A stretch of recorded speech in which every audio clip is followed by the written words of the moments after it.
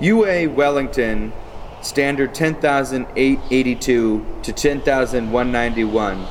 A medical doctor of the Souk School, grade standard 10,112. MD, married, Juana Marcus, BG, standard 10,092 to 10,186.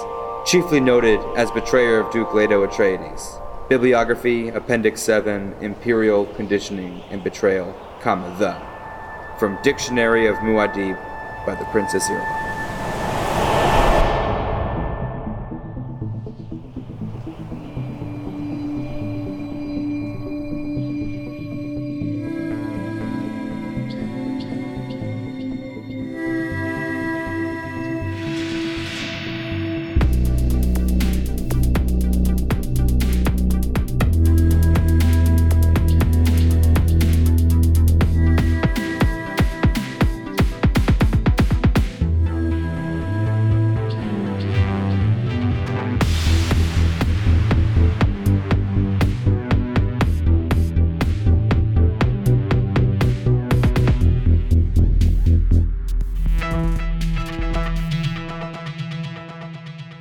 Okay, welcome back, listeners, to another episode of I've Read Dune, the podcast where I've read Dune.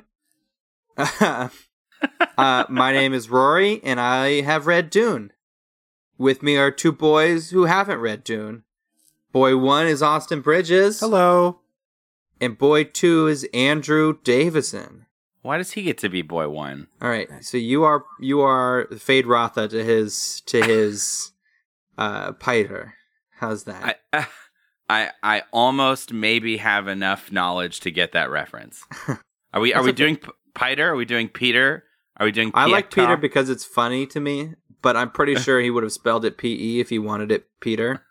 It would be I don't know. It's like Spider, but without the S. So tell us about the latest thing you've read about Dune.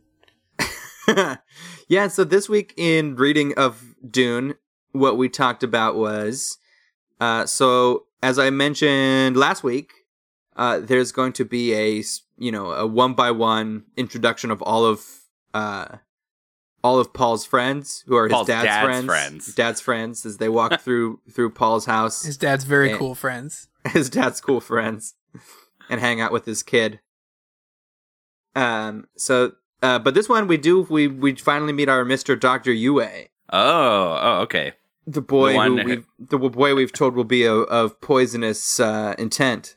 Right. Okay. Yes. The doctor who has resisted conditioning. So he comes in, he gives Paul a big stack of books about Arrakis for the flight to Arrakis. So you can study on Arrakis. Are they taking a cool ship, or is this just like Coach? It's a little bit of it's not really a spoiler, it just hasn't happened yet. It's a little bit both. They kind of, Coach is the safest way to travel, and so since they don't want to have to deal with Baron Harkonnen's malarkey, they do basically fly Coach. Are his hired pirates actually called the Malarkey? The Malarkey? The Harkonnen Malarkey? Because that's a really good name for a group of mischievous boys. Or the name of a space boat. Some kind of spaceship is the Malarkey. The Malarkey. Unfortunately, they're not named the Malarkey. Okay. But yeah, they are going to do long-form travel in Coach. Gotcha. Yue, feels real guilty about how his betrayal is going to kill this sweet boy Paul. Mm. And I don't really know how much we're supposed to empathize with that feeling. So, right. Yeah. Oh, I feel bad about this thing that I'm still totally going to do. Paul, let's be clear. Paul is a sour boy. He's not a sweet boy. He's sour like lemons. He's a sweet boy. He's just a little bit prissy. He was plucked straight from the Sour Patch. But he's a nice guy. He ain't causing no trouble. He's got He's not out there stealing rims. Space rims. So he gives him books. Yeah, then he gives him the best book, a copy of Dune. Whoa. That's really he already gave him a copy unexpectedly of Dune. meta. Yeah, well, I mean, he did kind of give him a book of book called Dune in the sense that it's a book about Arrakis and blah blah blah. That's our True. This book, the special gift though is actually a paper copy of the Orange Catholic Bible. Okay, pretty unexplained. Are Orange Catholics like Roman Catholics? I think the intent is that it's a new sect of Catholicism or newer. Hold on. So the book is old. Go ahead, Benny. So we got Benny Gesserits. We got the Benny Jesuits, and the Gesserits, right? And then just straight up Catholics. Yep. Okay, so something that I haven't really had explained to me before. This is the future of our world. Is it? No. It's not, but they have Catholics. So there's Christ. So this is going to be, we're going to go on the side tangent now. Well, I explain to you guys please. the Missionaria Productiva. Oh, fucking Christ. Which is a Bene Gesserit plan to seed viral religion across the galaxies so that when they come, those populations are susceptible to their teachings. Be sure to like, comment, and subscribe. Let's see, I can actually pull up the exact... I've got this in the book I just bought. We've got a little terminology of the Imperium we can call upon. Okay. For fuck's sake. They'll always ask me, hey, when did Rory lose you? Oh, it was around terminology of the Imperium, I think. Right, so the arm of the Bene Gesserit order charged with sowing infectious superstitions on primitive worlds, thus opening those regions to exploitation by the Bene Gesserit. And this is the missionary position? The Missionaria Protectiva. This is the 5-year mission? From Star Trek? Yeah. Yours was better, Andy, I know. So it's okay. It usually isn't. Are they suggesting that then Catholicism on Earth is the result of spacefaring populations dropping seeds? I think the implication is that, and also that they probably didn't make up an infinite number of religions, so they probably dropped Catholicism on a number of places. So right. that was like in their Rolodex as Earth. Okay, we'll do Catholicism on this They one. get the beard one. Let's give them 2 beard ones. That'll be funny. Should we do Zarlaxianism, Grofarg, Catholicism. Let's do that one. That's fun. Okay, interesting. So it's kind of in our world. It's kind of in our universe. It's implied that it's in our universe sort of in a sideways way. Yeah. Yeah. Huh. Okay, so back to the Orange Catholics. Mm-hmm. Yeah. And sorry, I just still need some time with Orange Catholics. There was a really important sidestep we just took. I just really needed to know if Jesus was a thing. No, Orange Jesus. Is that like an Orange Julius? Can I order him at the mall? Right next to the Auntie Anne's pretzels? Okay, so what's the special deal with this Bible that he's gotten? Well, you know how, a lot of writers are really prissy about how cool books are? Yes. So Frank Herbert explains how cool books are for a while. And he's like, this book is cool. If you touch it on the sides, it opens to the point you pushed. And I don't know, it's a whole fucking thing. The point is it's a cool book. It's paper, but it's spacey. And then Paul starts reading chapters out of this Bible.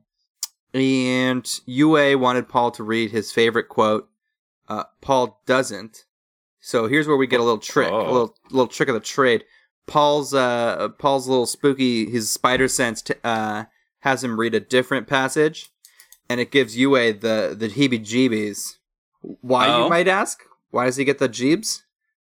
So this Bible belonged to his dead wife.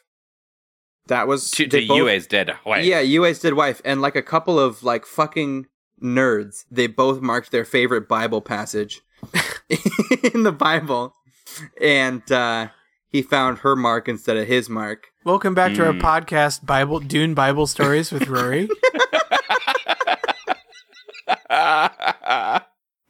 Okay, so but they're not like literally marked like they've got tabs or whatever. It's not as it's basically that, although they did like a secret code, so only they know how to open up the Bible to the secret spots.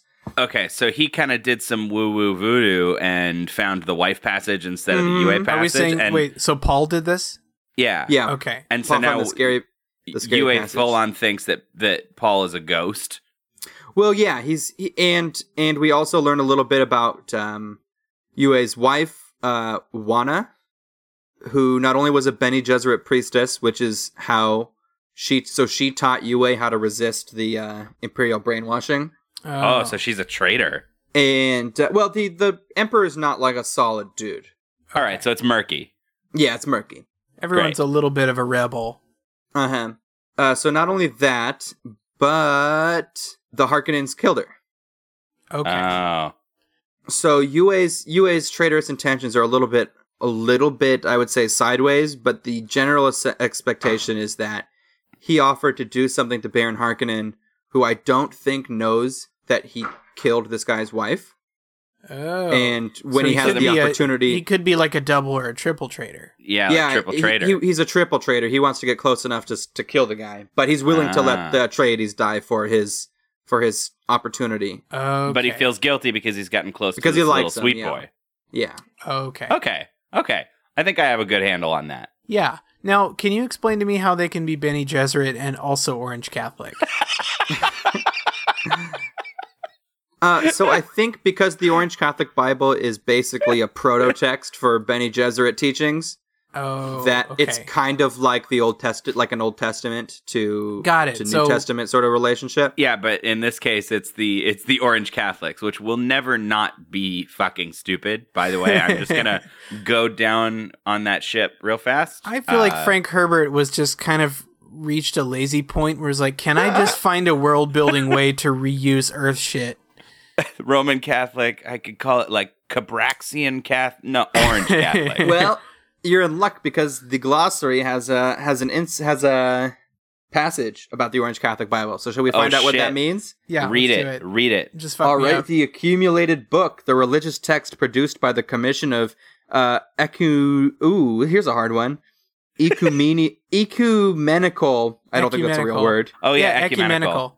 Ecumenical is a word? Okay. Yep. By the Commission of Ecumenical Translators, it contains elements of most ancient religions, including the Monmouthsari Mahayana Christianity, Zen Sunni Catholicism, and Buddha Islamic traditions. Okay. Wow. Its supreme commandment is considered to be, "Thou shalt not defigure the soul." There's a lot going on there. Catholic this Bible. Just lives in the glossary in the back of your used paperback tome. Mm-hmm. I'm as giddy as a little goat boy in a grass factory.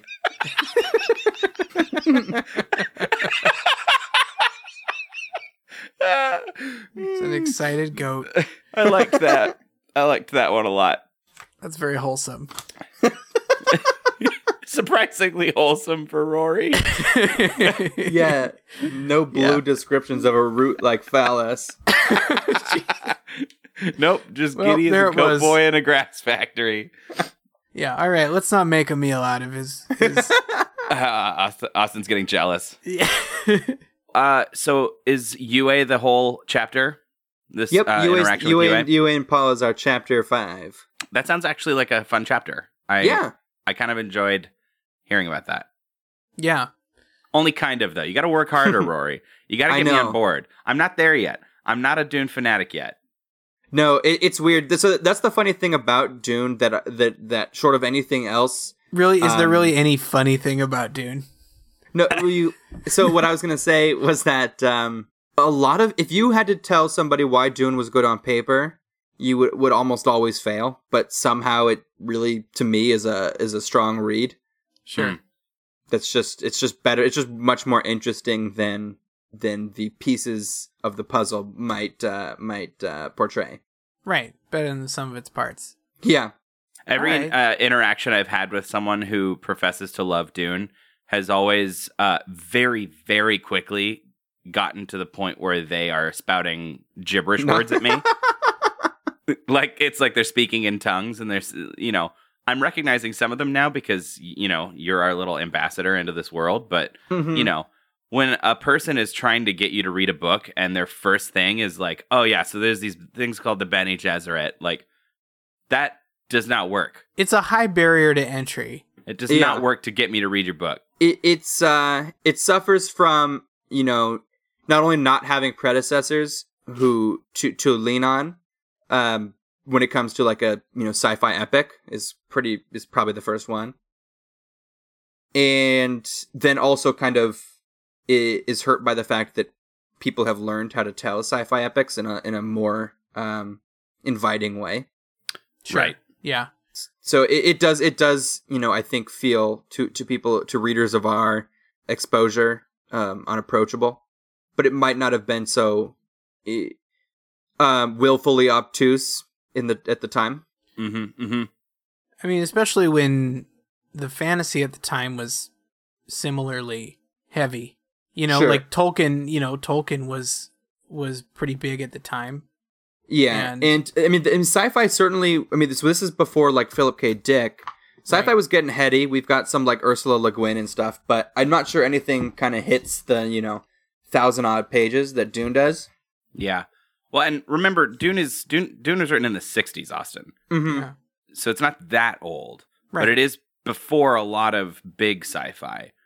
And before the like 1,000-page books was like a commonality in genre fiction. I mean, it's just past the era of sci-fi being completely whiz-bang, Buck Rogers, things not getting super heady and things not like... Right. Well, you've got two kind of wings going on. Like, yeah, that sort of like pulp serial's happening, but at the same time, like I said, there's all of the sort of like academic sci-fi that's been going on. Yeah, with I mean, Asimov and Arthur Clarke and all these guys. Right. If you've ever, I mean, I don't know that I suggest it, but like C.S. Lewis of Narnia fame wrote several science fiction novels, like at the time, like a long time ago. And does the CS stand for computer science? Yes, it does.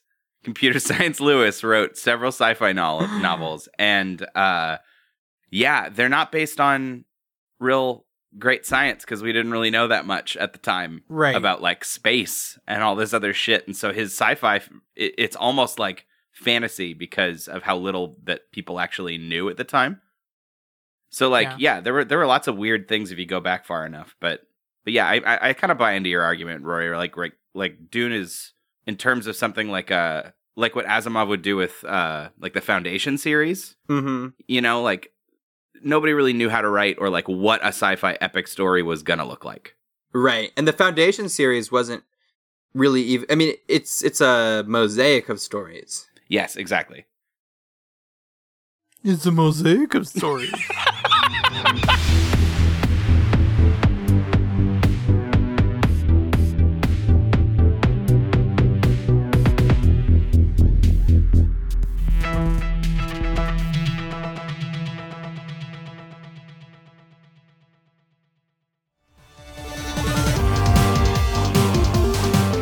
Hey, I just wanted to say thank you so much for listening to this episode of our podcast. If you want to hear more shows from us, we have 2 more for you.